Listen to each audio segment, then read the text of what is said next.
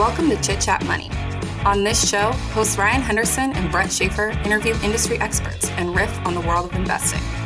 As a quick reminder, Chit Chat Money is a CCM Media Group podcast. Ryan and Brett are also general partners at Arch Capital, and Arch Capital may have positions in the securities discussed in this podcast. Anything discussed on Chit Chat Money by Ryan or Brett or any other podcast guests is not formal advice or recommendation. Now please enjoy this episode. All right. It says this meeting is being live streamed, so we are live. This is the Chit Chat Money Investing Power Hour. This is number 29. Nothing special really with number 29, but we keep chugging along and doing one of those each week. The only rule for this show is that there are no rules. We're going to explore whatever investing or financial topics we want, and they are live on YouTube every week, every Thursday, 12 p.m. Pacific time, 3 o'clock Eastern time. So if you want to join, ask us questions. We hope we'll get a few in the chat today to explore some new topics. And we got earnings this week, which will be fun to discuss. I'm sure we're going to talk some of the big ones, although this is kind of the teaser week with Netflix and Tesla and a few others. And next 2-3 weeks will be the big one. But first, let's talk about Seven Investing. Our friends, our exclusive sponsor, presenting sponsor, through the end of 2022, Seven Investing offers 7 stock research reports each month from each of their advisor team. And what we love about Seven Investing is the diverse set of backgrounds for all their analyst teams. You have Dana, who runs the healthcare stuff. She's an expert in that. You have Anirban, who is an expert in cloud, software, all that good stuff. You have Matt, who really focuses on payments, financials, insurance companies, a few other areas. And I'm sure I'm missing some of the other spots as well, but we don't need to hit all the advisors. So if you want to use our code MONEY, MONEY, you get $100 off your annual subscription for life. It is a really great service.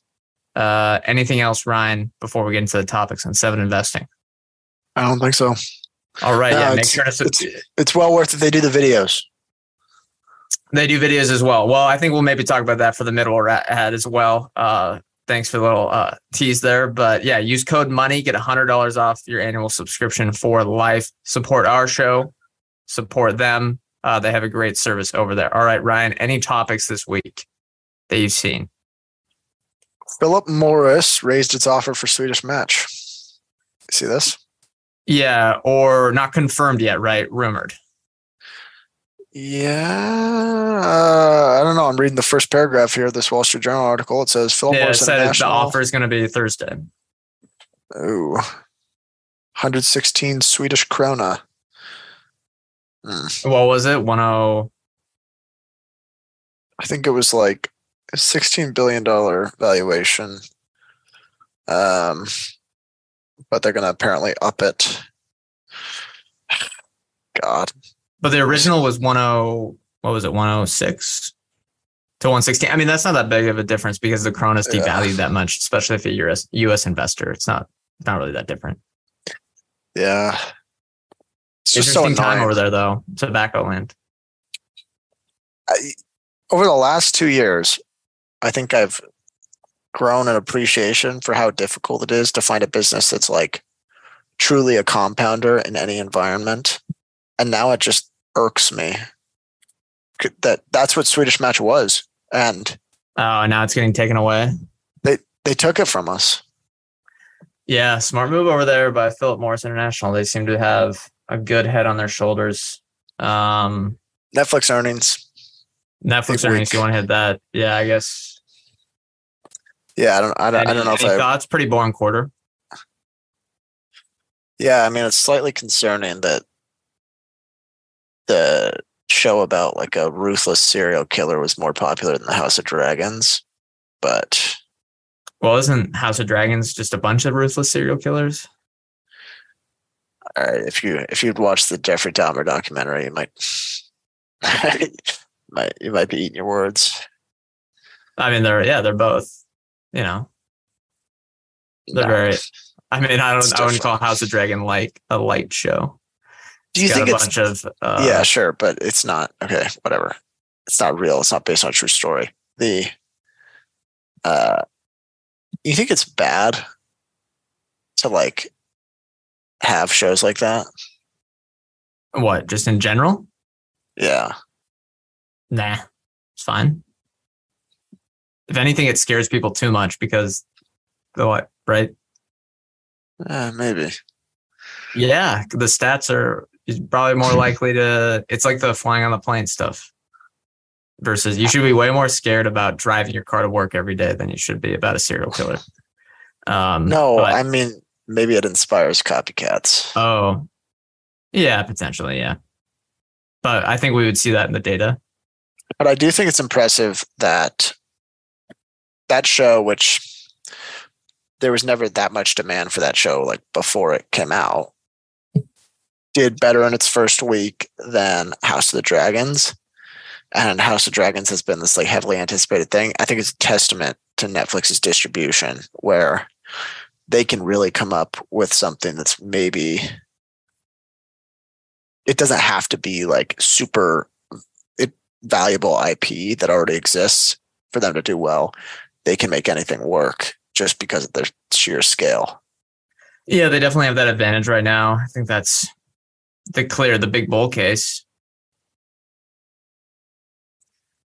The quarter, though, honestly, was fine. I thought it was fine.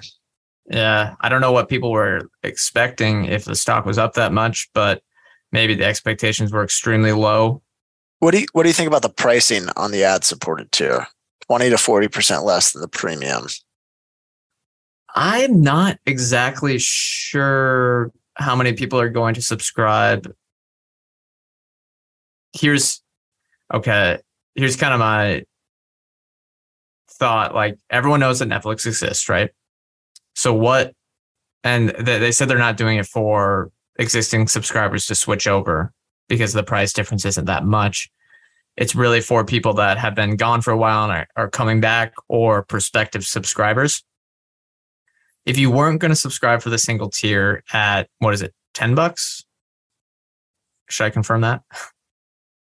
Is it $10 for the single? In the US, the single, I think it's $9. Okay, in the US, yeah, it changes in every other country. Are you going to subscribe with ads for $7? Or what is it, $6 or $7? I think it's $7. I just don't know what the uptake is going to be on that. So if they really want to drive the advertising business to a sizable amount where it actually generates tons of value, I think maybe this is just dipping their toe in, but I don't know how this is going to work, because I feel like you need to take a little bit of a bigger plunge with advertising if you're going to make it work. It feels like the pricing strategy here was designed around not wanting people to trade down, like making it a price where if I'm a subscriber for $10 a month, I don't feel compelled to trade down because it's only $7 and you get ads. But I'd be surprised if it's that successful attracting new users. Right, because so many people already know Netflix. I guess I would be surprised in the United States and maybe some of the wealthier areas if it attracted new users. I don't is it going to be a churn reducer? I don't know. I find it hard. I just don't know what's going to happen. Maybe I just shouldn't own Netflix, but it seems like there's a lot of things that need to go right. I also would be worried about what the demand is overall to scale this up to $10 billion revenue business. Because if I'm an advertiser, why would I go to Netflix over YouTube for video ads? Now you want I guess content that YouTube doesn't have. Well, it's not about the content; it's about the person watching, right? And wouldn't YouTube have better? Oh, you're talking about from the advertiser's perspective. From the advertiser's perspective, yeah. Yeah. I thought you meant from a viewer's user. Okay, yeah, advertiser perspective, spending an ad. I mean, potentially, the Netflix viewing experience is more passive, right? I would say active. No, not necessarily active, more immersive. Like if I'm watching something on Netflix, like I feel like I'm generally really watching it. I've never had an ad on YouTube like work, you know? A YouTube what? I've never had an ad where like you're pretty much just dying to skip through them. Oh, well, maybe you don't want, I watch on the TV and it kind of just flows through 15 seconds. And Yeah, what's I don't know. interesting, I I don't know saw what a stat that 40% of YouTube is on TVs now, which I was shocked to hear that. That's surprising. But yeah, Netflix definitely, yeah, the less skippable. People understand there's ads on television. I just at a market cap of, what is it today? Let me pull it up. That's like 100 billion. I think it's slightly more now because of the jump. Might be $120. Yeah, I don't know. Is it yeah, 120 billion, enterprise value 130 billion. What are you underwriting, I think, on the advertising business from zero? Like, how big does it have to be and how quickly for this to be meaningful? I don't think it's going to be that big of a deal, but I could be totally wrong. And I don't think it has to be that meaningful for you to generate good returns from here. I think the core subscription business potentially, I think you're paying essentially for that right now. We'll see how the cash flow looks once that starts ramping up. They may get progress in that regard. You could be right. The margins come through. The thing I don't understand is their gaming strategy. Like, honestly, what the hell is going on? It's so incoherent. churn reducer, right? No. Dude, it's just like, and now they're talking about like exploring a cloud gaming offering. Yeah, this isn't going to work. There's no way this is going to work. Yeah, they're not going to. Well, let's see. We should say that nothing, only Sith steal in absolutes, but the likelihood they succeed seems very, very low compared to Microsoft and Sony. And maybe, well, Steam, I guess, is different. You don't really know. Really, Microsoft and Sony. It would just help if they like explained maybe what the ambition is. Because they're like, all right, we've got a bunch of mobile games. We're going to develop more mobile games. And we kind of like what we saw. Okay. Like, what the hell is the strategy? Like, is it just going to stay on mobile? And there's no in-game ads. There's no in-game transactions. So it's literally just a part of your subscription. Like, let's say you get a little bit of engagement from kids. Is that going to tell you like, oh, they won't unsubscribe? Exactly. Who's actually paying for those? Adults. So the only way to make something accretive is if you get the games that adults want to play, which take giant budgets to make, and you're competing with, again, we've gone over this, I think, on previous episodes. You're competing with the Activisions, the EAs, the Take-Twos. Nintendo's different, but there's others I'm forgetting to name with decades of experience, thousands and thousands of developers, and existing brands and consumer customer bases in the millions for different parts of their franchises, with the live services offerings that will have network effects. It's hard to understand how they're going to win in a way that generates value. So if they're investing all this money, I don't know where the ROI comes from. And I've heard the term churn reduction before, but come on. The kids, no one under the age of 21 is paying for Netflix. Right?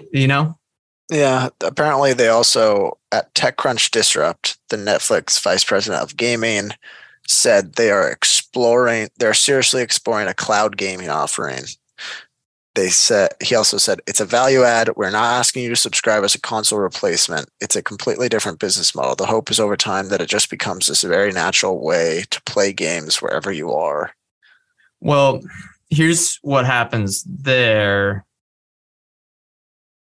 Is the value of the content in games is even higher. Sorry, the value of the content, which is the games, not the distributor, is much higher in games than it is in television. So the value should accrue to the publishers as it has historically. So unless you're creating the games that people want to play, right? Yeah, are they going to be the publishers? I don't think so. Well, they'd have to acquire. I think maybe if they acquire, things get interesting. If they're talking AAA games, they're going to have to acquire. Yeah, I would think. Yeah, if they acquire someone, things get real interesting. Real interesting.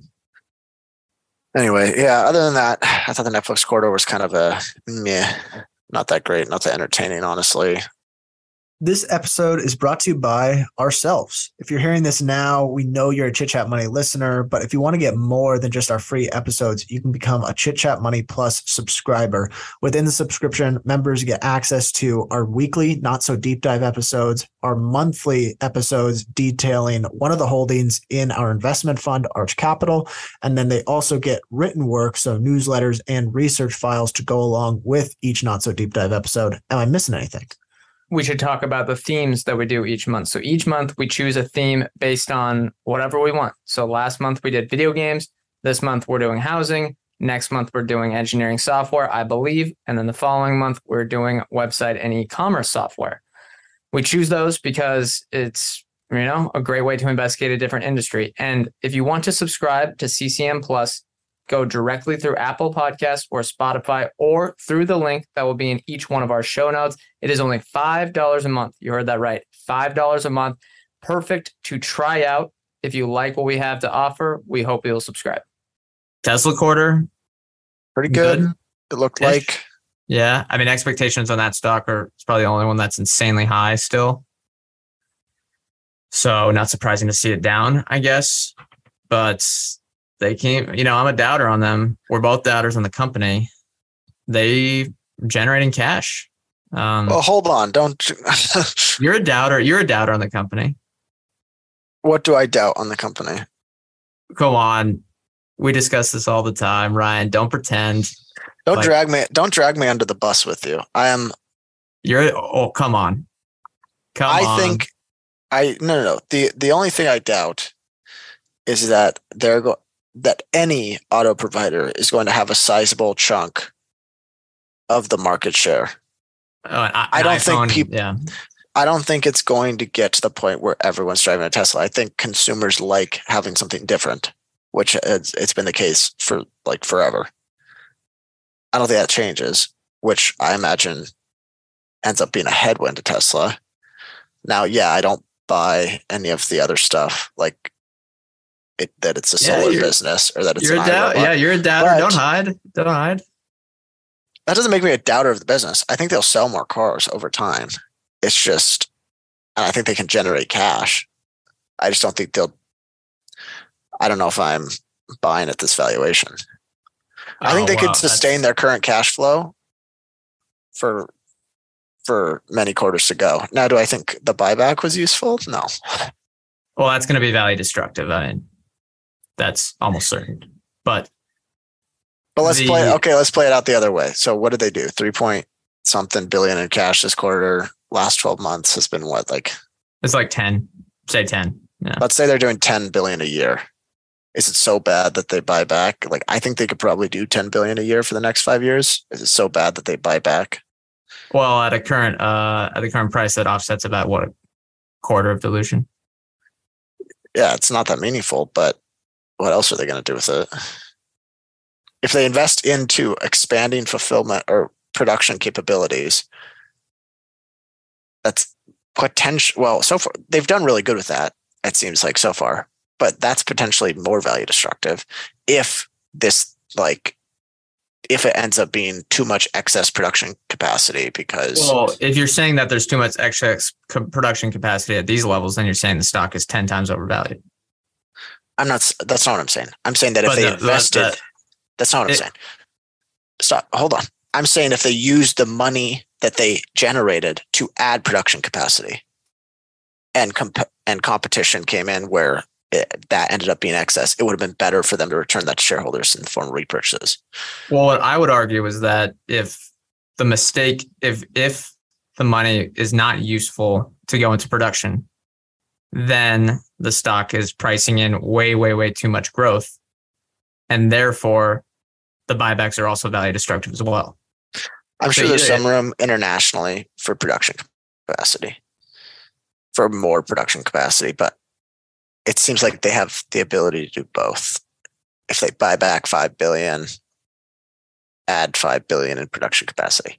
The thing that I don't like about the buyback is like the whole thesis for a lot of the retail investors that are buying Tesla is that it's not this like standard capitalist company that's just out there for the shareholders. It wants, it's for the environment. Like he's trying to save, he's using all that excess cash that he generates to save the world and go to Mars. Like, and I know that's maybe degrading some of the bull theses, because I know there's like good arguments on the bull side, but a lot of people think that way that are like on the retail side. Wouldn't this kind of piss them off? Yeah, I saw some funny comments that people are like, I've never been in a company that buys back. This is strange. I was like, maybe. What's a buyback? Yeah, exactly. Been there before, kind of, shows the novice attitude. The buybacks at what, $700 billion market cap for a company that is going to, in a cyclical business, it's probably not smart. I think it'd be way smarter to come on. It's going to offset dilution for like a year at best. And what would you have? We need that cash for rainy day. I mean, the things, look, just things can get, yes. Things can get south fast. How much do you sit on? Business. What? How much would you sit on? Well, look, a good amount. Look, what's a good amount? We've seen a good amount. I mean, a good amount is a lot, because every auto business in history except for Ford and Tesla have gone out of business. I wouldn't use that as a positive. I would say that as a warning sign that the business is tough. And if things go south for a few years in the economy or whatever, the car market, you want the funds there for a rainy day. And it's not useful to buy back stock at these prices. I mean, that's value destroying. And like, I guess if you could get, let's say, what can you buy bonds at? 3 or 4%.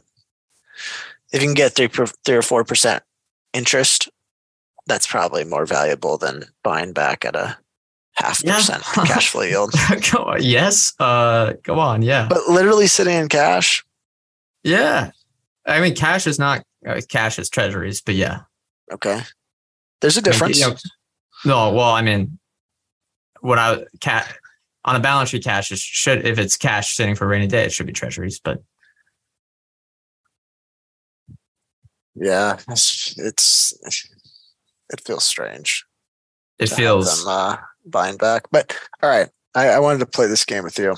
So Quarter, who we've used before, used to be an old sponsor. They had, first of all, I love they always have funny tweets. Good memes, great memes. They had an earnings call bingo card. Did you look at this? I think I saw it, but I didn't look at it. Is it on their Twitter? Basically, it's got a bunch of quotes from what analysts always say on a conference call. What do you think is the most annoying that you hear frequently? Okay, let me find it up. Where's the bingo? It was a recent tweet, I'm assuming. I got it. Which of those is the most annoying to you? All right. I'm going to have a pause here. Maybe you can screen share for any of the YouTubers. No, it's on a different, it's on the side computer. Maybe if we'll figure that out someday. Thanks for taking the question. Granularity. I think I'm going to do the top 3 here. This is a 2-part question. That's the first one. That's my least favorite, because then they ask 6 questions and then the CEO only answers the one they want, which it's always a mistake to ask the two-parter because then they can answer the question that they want to answer. And then maybe that most important one, they'll evade because it's the tougher question. And then they go, what was that second question? And we'll have our CFO take that second part. Yeah, we'll take that offline. All right. Thanks. I like the quote, for my modeling purposes, which is just not helpful. Thanks, intern analyst at BOFA. I mean, look, that's the most, those are the, yeah, like those I don't ones know how to skip. stress. I don't know how to stress to these analysts that no one gives a crap about their models. I know. These conference calls, like, they're out in the public, right? Like most people are reading through these things. No one wants to hear about your model. I know it's embarrassing. I like also if you could just double click on, and it's always something that they've already talked about and they're not going to share anything else. So it's like when they talked about gross margins or something and they go, if we could just double click on gross margins, and you're like, all right, they're going to say the same spiel they just gave. Ask something else. If you could convert these to what the analyst truly means when they say it, just double click. When someone says, if you could just double click on something, it's basically like, hey, I didn't like your last answer. So could you maybe restate it in a way that I like more? Yeah, restate it so I can be more bullish. Or what are some of the other ones? Oh, this is one I responded with, but I see it all the time. Could you just walk us through the puts and takes on how you got to that number? And it's like, translation, how the hell did you get to that number? Yeah. Because my model says something else. I need to, my Excel model says something. Yeah. It's a weird industry. Almost all this brain power going into how do we get this number work on this Excel model. And it's all, it's very useless. Extreme, is there any use to it? I fail to find any positives of who is benefiting here, except for the analysts. All right, you tell me, or how about this? We saw that the Ally CFO resigned a day before earnings. Is that a giant red flag to you? And I know we've talked about Ally before on the show. We've talked about Ally with friends, and it's something we're interested in. So keep that in mind. Anyone that's listening. Yeah, just a general, but I mean, this happens quite a bit. Executives leaving. It was concerning when I saw that it was the day before earnings because I was confused on why they just didn't announce it with earnings. However, they have a morning call. So I figured, I guess when I went back and read, and I was like, okay, maybe they just wanted to get out the day before so people could process it. And then they talk about it on the call. When I read the call transcript, I saw that the CFO was there and she had a nice little speech thanking the company and stuff. And it seemed fairly sincere, although I'd have to listen to it. And they weren't they talked about basically her job a lot and how it was just a weird timing and how they wanted her to leave now because, and it could have been a disingenuous excuse, but I kind of read it as she was leaving and they wanted to do it in case before the economy turned down, if it does, because then she wouldn't be able to leave. And they wanted to set up that transition earlier. Didn't seem bad to me. However, in general, if we're taking this as a less Ally specific, I think you really got to look at those on a case by case basis. But executive turnover is never good. Yeah, so, I think everyone loves to it's for the not for me thing, or executive turnover is bad. But in this case, this was planned out. She had somewhere to go, that kind of thing, and it's everyone kind of makes excuses for it. I'm kind of grown to have this maybe be my biggest red flag. Yeah, I can get with that. I kind of think you might even want to own a business where an executive leaving doesn't matter. I don't know if those businesses really exist. I think they do. I'd think they definitely do. rather own a business where the capital allocator is really damn good. Well, of course. But sometimes it can be best. I mean, do I need to say the Buffett quote? Ham sandwich? Yeah, I still disagree with that ham sandwich thing. Like all these businesses require, like pretty much every business, unless it's some super diverse conglomerate that grows on its own, where the holding company doesn't affect the operations, like the capital allocator matters. Yeah. Okay, what if Berkshire? Would you be any more or less inclined to own Berkshire if Buffett weren't there anymore? Yeah, I mean, of course. But that's not a business that's not a ham sandwich business. That's the opposite of a ham sandwich business. You think? Yes. Pretty much all those businesses are going to do the exact same thing day to day. The insurance part is, yeah. That's not Buff. That's not the Buff dog. Well, I guess the allocating the float, but you don't think what's his name can do it? Greg Abel? Yeah. Well, I guess that's Ajit. It would be more separate. It's Berkshire's unique case because they set it up where it's going to be like everything's kind of all those different parts are separate. But in general, back to like the executive turnover in general, yeah, it's not good. But what's also nice, coming back to like a business that's easy to run, is that it's really easy to be a good capital allocator in a business that's easy to run. If you generate cash every year and it's no matter what the economy is doing, and you just buy back stock, like just straight line, I'm walking through, buy back a little bit of stock every quarter, things work out. And I think I'd rather have someone who does it opportunistically and has a good track record of doing so. Yes, of course, but those are few and far between. Well, you don't have to buy every business. What is a name a business that's truly a ham sandwich business? Hershey, Coca-Cola.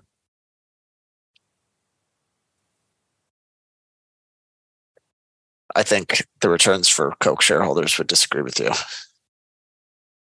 What? One of the best performing stocks ever? I'm talking about lately. Hasn't it been?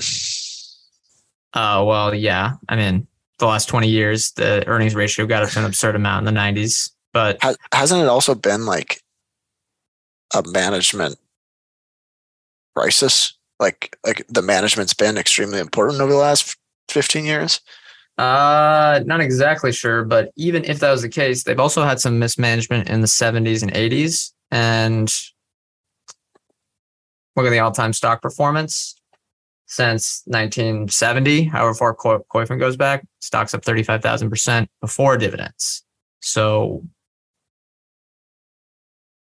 and it's been mismanaged. At some point in there, that was great management also. Yeah, exactly. So it doesn't matter. How about a business that isn't retail or CPG? Let's say CPG. And Hershey. EA Sports. EA Sports, specifically EA Sports. I think that requires good management. Really? I mean, Madden pumps money and it's really not a good game. Well, that's not true, but it's by far the best. It would be the best sports simulation game, like the best NFL sports or football-based sports simulation game. I think that requires good management. Look what happened at all these publishers that maybe don't have the best management. Where's you got to inspire your development talent in some way. Yeah, but specifically EA Sports, I think it'd be very hard to lose. Other businesses, Visa, MasterCard, possible. From this point, I mean, back 30 years ago, probably different. But at this point, yeah, Trying to think. Other companies out there. Would you rather own businesses where are you willing to invest in businesses where you literally just invest in the concept? What do you mean the concept? So let's say you like actually put like the CEO was a ham and cheese sandwich of Visa. Would you still invest in Visa? At the right price, sure. I mean, at the right price, it's impossible to lose money on Visa. In my opinion, maybe people disagree. If you look at let's look at an example we brought up earlier. I'm reluctant to invest in something that's solely based on the concept. Oh well, like if there's a bad manager, but I love the concept, I won't invest. Yeah, I agree. I mean, that's part of our management. That's one of our 3 criteria for investing is, do we trust management? So, but I'd much rather be in a position where like it's a combination with a good business. So if there's executive turnover, it's not as concerning where you're writing on, like, I don't like the jockey bet entirely.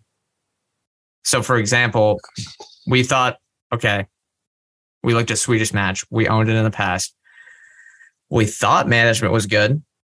For whatever reason, their buyback record, the launch of Zyn, the nicotine pouches, and the spinoff of the cigarette business 20 years ago.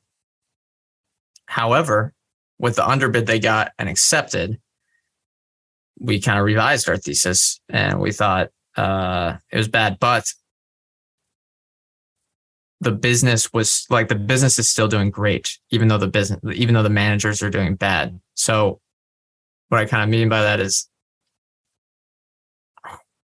and yeah, maybe the manager not being as good as we thought, we got a little less money or underbid on the Swedish Match takeout, but it still did phenomenal for shareholders over the years.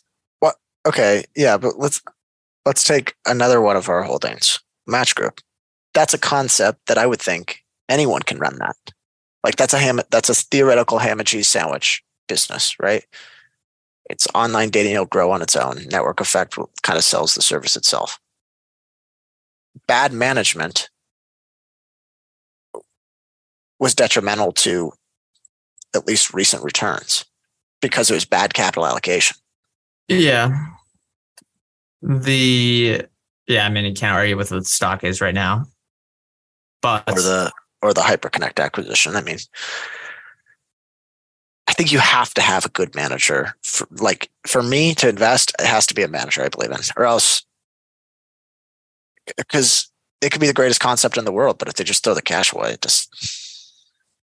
Yeah, but here's the thing: is it's I think very difficult to evaluate a manager because we made mistakes. Everyone's made mistakes on that. I mean, 2 examples: Swedish Match Group, of overrating the manager. But the thing is, the same thing comes back to, and yeah, look, the Match Group stock price can't really defend that. The performance of the company through 2021 with the quote unquote bad managers was the best out of any company. Maybe 22% compound growth with 35% plus margins every year. So I kind of come back to where the business is more important. That's what I mean. For what? For them to go out and spend $2 billion on a dying business in South Korea? Like all that good performance for that? That's where No, that's fair. But I mean, look, the stock... it's impossible. It's like an impossible question. I just think the business is more important because it's a lot more durable and predictable in the right circumstances compared to the management team when you never know when that jockey's going to leave next quarter. Usually ownership helps kind of alleviate those concerns. Potentially. Yeah. You mean like stock ownership? Yeah. Ownership of the business. I listened to a interview on Motley Fool Money with Doomberg. And it's really hard to think the world's not ending Oh, well, his name is when we listen to something. Their name is Doomberg, so yeah. What do you think their stance is going to be? No, they make good points over there. Yeah, I mean, much smarter than us, especially when it comes to energy. But yeah, I just copy their takes, really. If all my energy takes, just copied from them. I mean, that's not a bad way to go. All right. Anything else? Well, let's do a little mid-roll 7 investing organic ad. Remember, code MONEY. Get $100 off your annual subscription for life. I saw this week that, and we're not going to spoil the pick because that's for subscribers only, that Simon wrote up a nice little article about why he chose his top stock for October and shared the video that they did. And this kind of highlights the presentations they do alongside with their written up stuff. So if you're really interested in the business, this can be helpful. You go through the 30-minute presentation, maybe even longer. They have charts to go along with it. The analyst pitches the stock, and then they get feedback from all the other team members. It can be very helpful to hear kind of maybe some feedback, some criticism on what the thesis would be. And yeah, I guess we'll tease it. It was a risky pick from him, a little biotech style, I think, although it's hard for me to get a grasp on that industry. But yeah, Ryan, anything else on that? Well, sometimes I like reading or listening to those calls where they actually pitch it, because when I read through some of these in my head, I have things where I'm like I'd ask questions here, or like I'd respond here. And so sometimes the analyst, that format gives them the chance to kind of do that. Yeah. So the other analysts will ask the question. Yeah. Yeah. All right. Code MONEY. Get $100 off. Let's move to another topic. Or no, you wanted to tease something. No. Did I? Maybe. I don't think so. Tease something. All right. Here's another topic. I think it can go into actually something interesting, even though the first part is a little bit funny. So Pollen, a company that was, if I look at their website, says vacations and destination experiences designed for you, and it's got a bunch of concerts around it. What is Pollen? Let's go through it. Pollen builds, curates, and delivers experiences that pair world-class entertainment with exciting destinations. Okay, right? So they're going to do that. They were a startup. They raised $200 million, and currently they're looking to be sold for $250,000 for the recovery of all their assets. Now, apparently, this won't even cover the software vendors that they have to pay, which here's the summation. It's in UK, but I'll just say it's dollars. $515,000 to Monday.com, $135,000 to Twilio, $105,000 to AWS, $50,000 to Datadog, $50,000 to Zoom, and the list goes on and on and on. While this is kind of funny to see a startup that just totally failed and really wasn't that large spending this much on workplace management software, do you get concerned that the growth in the software industry, especially SaaS, might have been, well, they weren't even money. These companies weren't earning money, but over earning from a revenue perspective the last few years with the VC boom? Yeah. I've always kind of juggled that in my mind. Like, if things got bad for companies, is this like a necessity, or is it nice to have with a lot of these software companies? And I would say in almost like maybe 80% of cases, I say, oh, this would be nice to have, but it wouldn't be that hard to go back to a cheaper solution. Everything except AWS and Zoom. Yeah, the thing is, Zoom saves money. For the business? Yeah. Yeah. It's cheap enough, yeah. Same with AWS? AWS saves money. I think from what I understand of Salesforce, it sounds like you can't really live without it. So for some of these sales organizations. Salesforce has always been a mystery to me. Yeah, it does everything apparently. I think certain businesses you can't live without Adobe. Certain businesses you can't live without Autodesk. Like the creation software where you depend on it, like for your job. Excel, Microsoft Excel. Yeah, those are good. But when I think about the like Slack, Asana,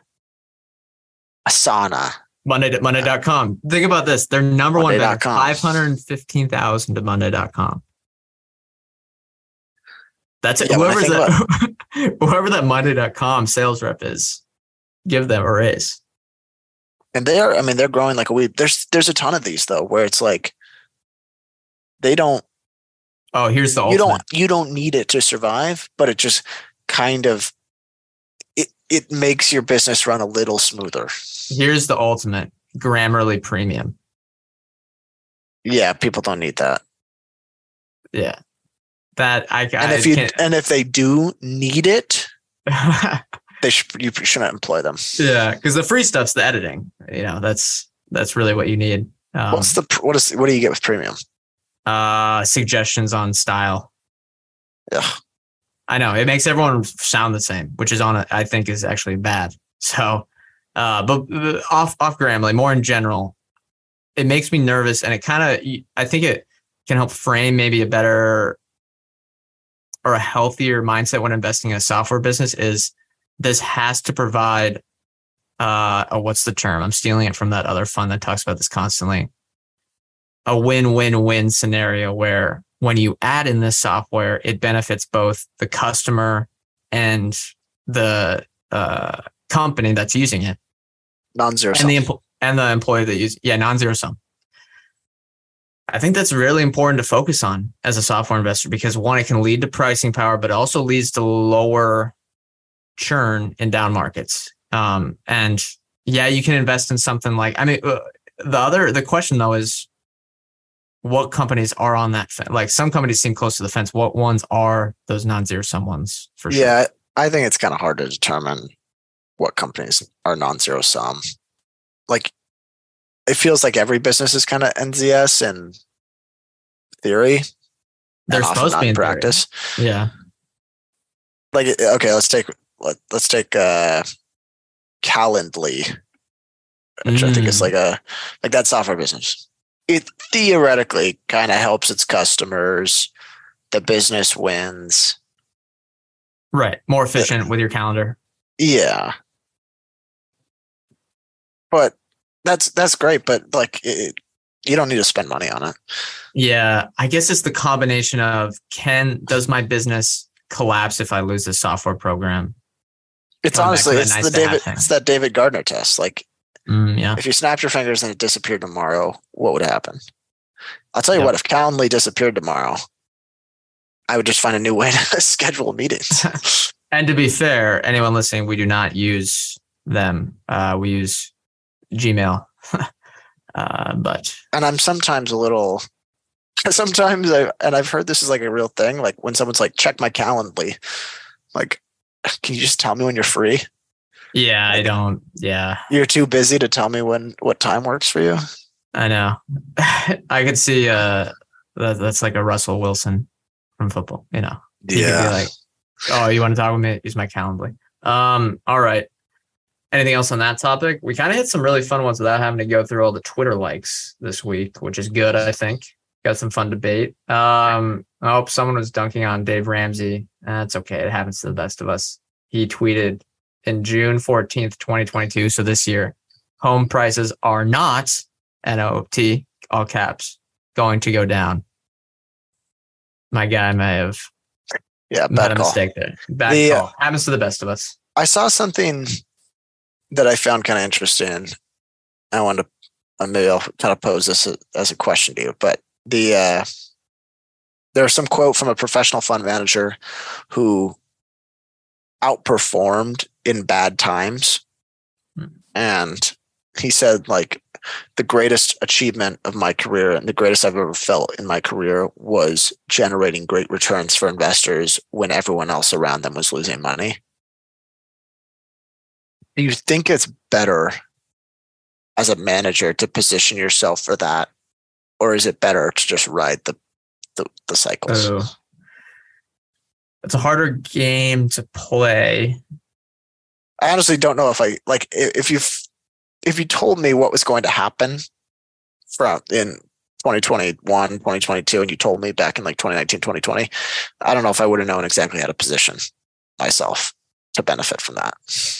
Yeah, I think we would have. I mean, we probably would. Some of the obvious valuation stretches that we made as a mistake, we would have probably avoided. But I would have said buy a lot of the stocks that we already did. There's not a lot of pockets of the market that really did that well. Yeah, I think coming back to that though, from a marketing perspective, I think it'd be really nice if you outperform during a down market. And it also, I heard this one time and it kind of stuck with me and thought, okay, yeah, that's really important. Someone gave you the advice as you're going to need to raise money. You're going to have the ability to raise money and still do well after you've had good performance, because the only time you can raise more money is when you've had good performance. So you kind of have to set yourselves up, which that philosophy of, okay, we're just going to let our winners ride indefinitely. You could see how a lot of people made that mistake in late 2020, early 2021, when they raised a ton of money because their success was so strong, but they were unable to pivot. I'm not saying that like we probably would have made the same mistake. So yeah, I don't know. Do you agree and disagree with that? Well, yeah, I imagine it makes raising money easy, a hell of a lot easier, and pretty easy in general, because it's like when times are good, a lot of people are raising money. When times are bad, not a lot of people are raising money to begin with, but everyone's doing poorly also. So you're one of the few that's able to really raise that money. I think that's right. Everyone's like looking for returns that are just positive in like these time periods. So if you really outperformed, and I've always thought of like, man, it would feel really damn good to outperform when the markets do poorly. I don't think I appreciated that enough when I started. I thought I'll just ride the good times, invest for 40 years. You'll be fine no matter what after. But I think it would just be the emotional satisfaction. Yeah. You could see how the emotional satisfaction would be high. Yeah, I kind of agree. I mean, we're going through the March 2020 doesn't count. We're going through a real first bear market right now. For anyone that doesn't know, we were 14 when we were in 2008, something like that. 12. No, even younger. Yeah, younger than that. You're really young, 2008. So this is our real first bear market, which is good. Get out of the way. I think it's better. We were talking with someone. He's a new interview. We got a really great interview next week as well. Someone who has decades of experience in the industry, which is really great that we got to land that interview. But besides that, we were discussing how if someone started out in 2011, 2010, it's going to be difficult to change your mindset, because there was that one thing worked for so long. And for us, as someone, we started in like kind of the 2017, basically right before COVID is when we really started getting into investing. Probably the 2019 period is when we started heavily getting into it. We don't have that, luckily, tied to, what quote unquote worked since the GFC ended. And it can be tough. I mean, I don't blame anyone. It's just tough with that mindset. And I think what's really important is to just study financial history in general, because then it can help you like, oh, this stuff happened before. Yeah. I mean, let's say you were like a predominantly a software investor in 2020. You look back and you say, okay, 12 years, 11 years of like tides going your way. Price doesn't matter too. I would start to think, and I probably would have started to think this even earlier, this is not a cycle. This is a secular trend. And I was early, and I'm going to keep riding it. And price doesn't matter. Yeah. We do have a question here from Matt H, who I think is probably our most loyal viewer on YouTube. He says, do you feel you missed on energy? Well, yes. We definitely did, because we avoid that market. Yeah. But, or And especially in 2020, yeah. Or you just have no interest in that sector generally for structural reasons. It's not, I have interest in it. It's more, do I feel enough competency to analyze the companies properly, and assess the risks? I think for most of the businesses, if I looked at them in 2020, I would not have been able to do that. I would not have been able to forecast oil prices. Like, maybe I don't even know if I would be able to forecast it directionally. I probably wouldn't have. And I definitely, magnitude, like in terms of actual price change, I would definitely not be able to guess it. And like, no one knew what was coming with the war. Yeah. Which is a huge part of that. So yes, I missed it. I wouldn't say I have like remorse over it. No, yeah. I mean, that's just a sector. Why the returns have been great the last year, but I don't understand unless you have very good experience investing in cyclicals or I guess that's really it. If you have a lot of experience investing in cyclicals, which it's a bit of a catch-22 because you have to invest in them to have experience. I'm not beating myself up over that. What I am beating myself up for is valuation. Some of the investments that we made, missing energy and underperforming slightly because of that is not a big deal to me, because that is such a hard industry. What do you think was your biggest mistake? Or our biggest mistake? Oh, simply starting the fund. Simply valuation. That's it. We've been pretty decent on what the businesses are going to do because we like to focus on the ones that are simple, durable, and we have to identify a competitive advantage and have confidence in it. We've been, obviously we missed on a few, but our batting average, I think, is good within that regard. However, the reason about any sort of down stuff has just been valuation, not having valuation discipline. Yeah, I think that's the biggest one. Yeah, I think the price discipline it was the biggest, but I also think I may have overestimated the quality, like how many businesses are truly high quality through ups and downs, like durable. Are they going to see growth no matter the market environment? And it's going to be and they can consistently generate good returns on what they invest. I overestimated the amount of companies that could really do that in bad times. So yeah, I guess that comes back to a lot of it came down to easy money. Yeah, well, yeah, exactly. It comes back to the post GFC macro environment. A lot of this will be a big test for if a company truly has that competitive edge. And yeah, maybe over the next couple of years, maybe next year or two, more companies will get weeded out of portfolios because of it. But yeah, I think the most important, is valuation. Just looking at, I would much rather own something at 10 times earnings that I think is a good business, but not a Costco, I guess is a gold standard of a great business, than a Costco. Even though we didn't invest in a Costco, we invested in a Costco-like companies a few times at 40 times earnings. And I would just, that's in my mind a lot now of that the valuation difference can be, if it's that wide, it is very, very, it can be very influential on returns, no matter, you see this all the time on financial media, Twitter, whatever, wherever you're reading and interacting with other investors, they go, oh my gosh, this quarter was amazing. Like, wow. Great quarter, guys. Great quarter. Wow. Company, whatever. They list off 5 things like revenue growth, 30%, blah, blah, blah. This is amazing. You see that someone say that on CNBC.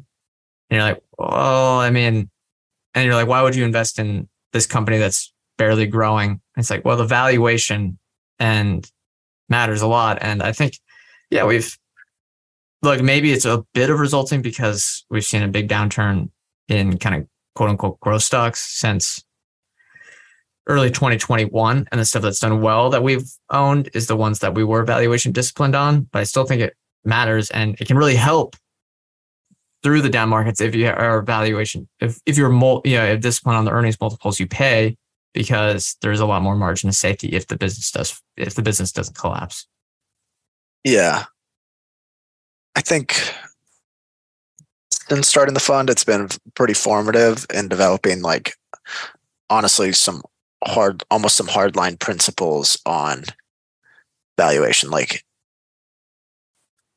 it doesn't matter if you think earnings are going to like see some rapid increase in the next 2 years.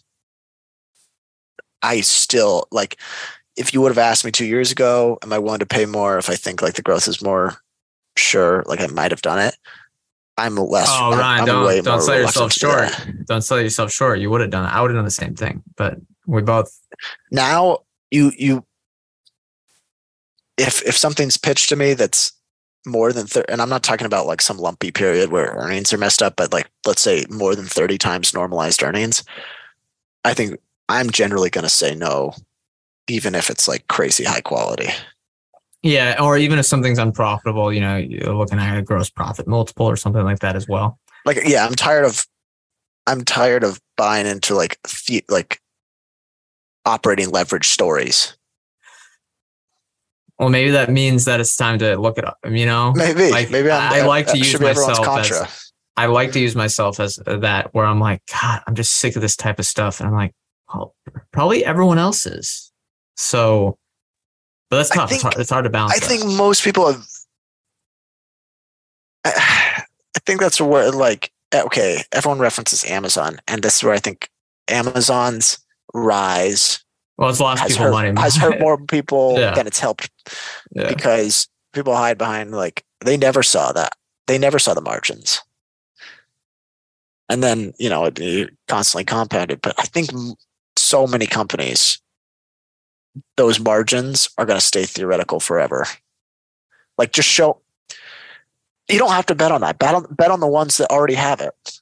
Yeah, or if you're going to bet on that, you need. I think the big difference, and we're not afraid to invest in those that have the theoretical earnings, but the mistaken ways you want an even bigger discount because of the uncertainty. Yeah.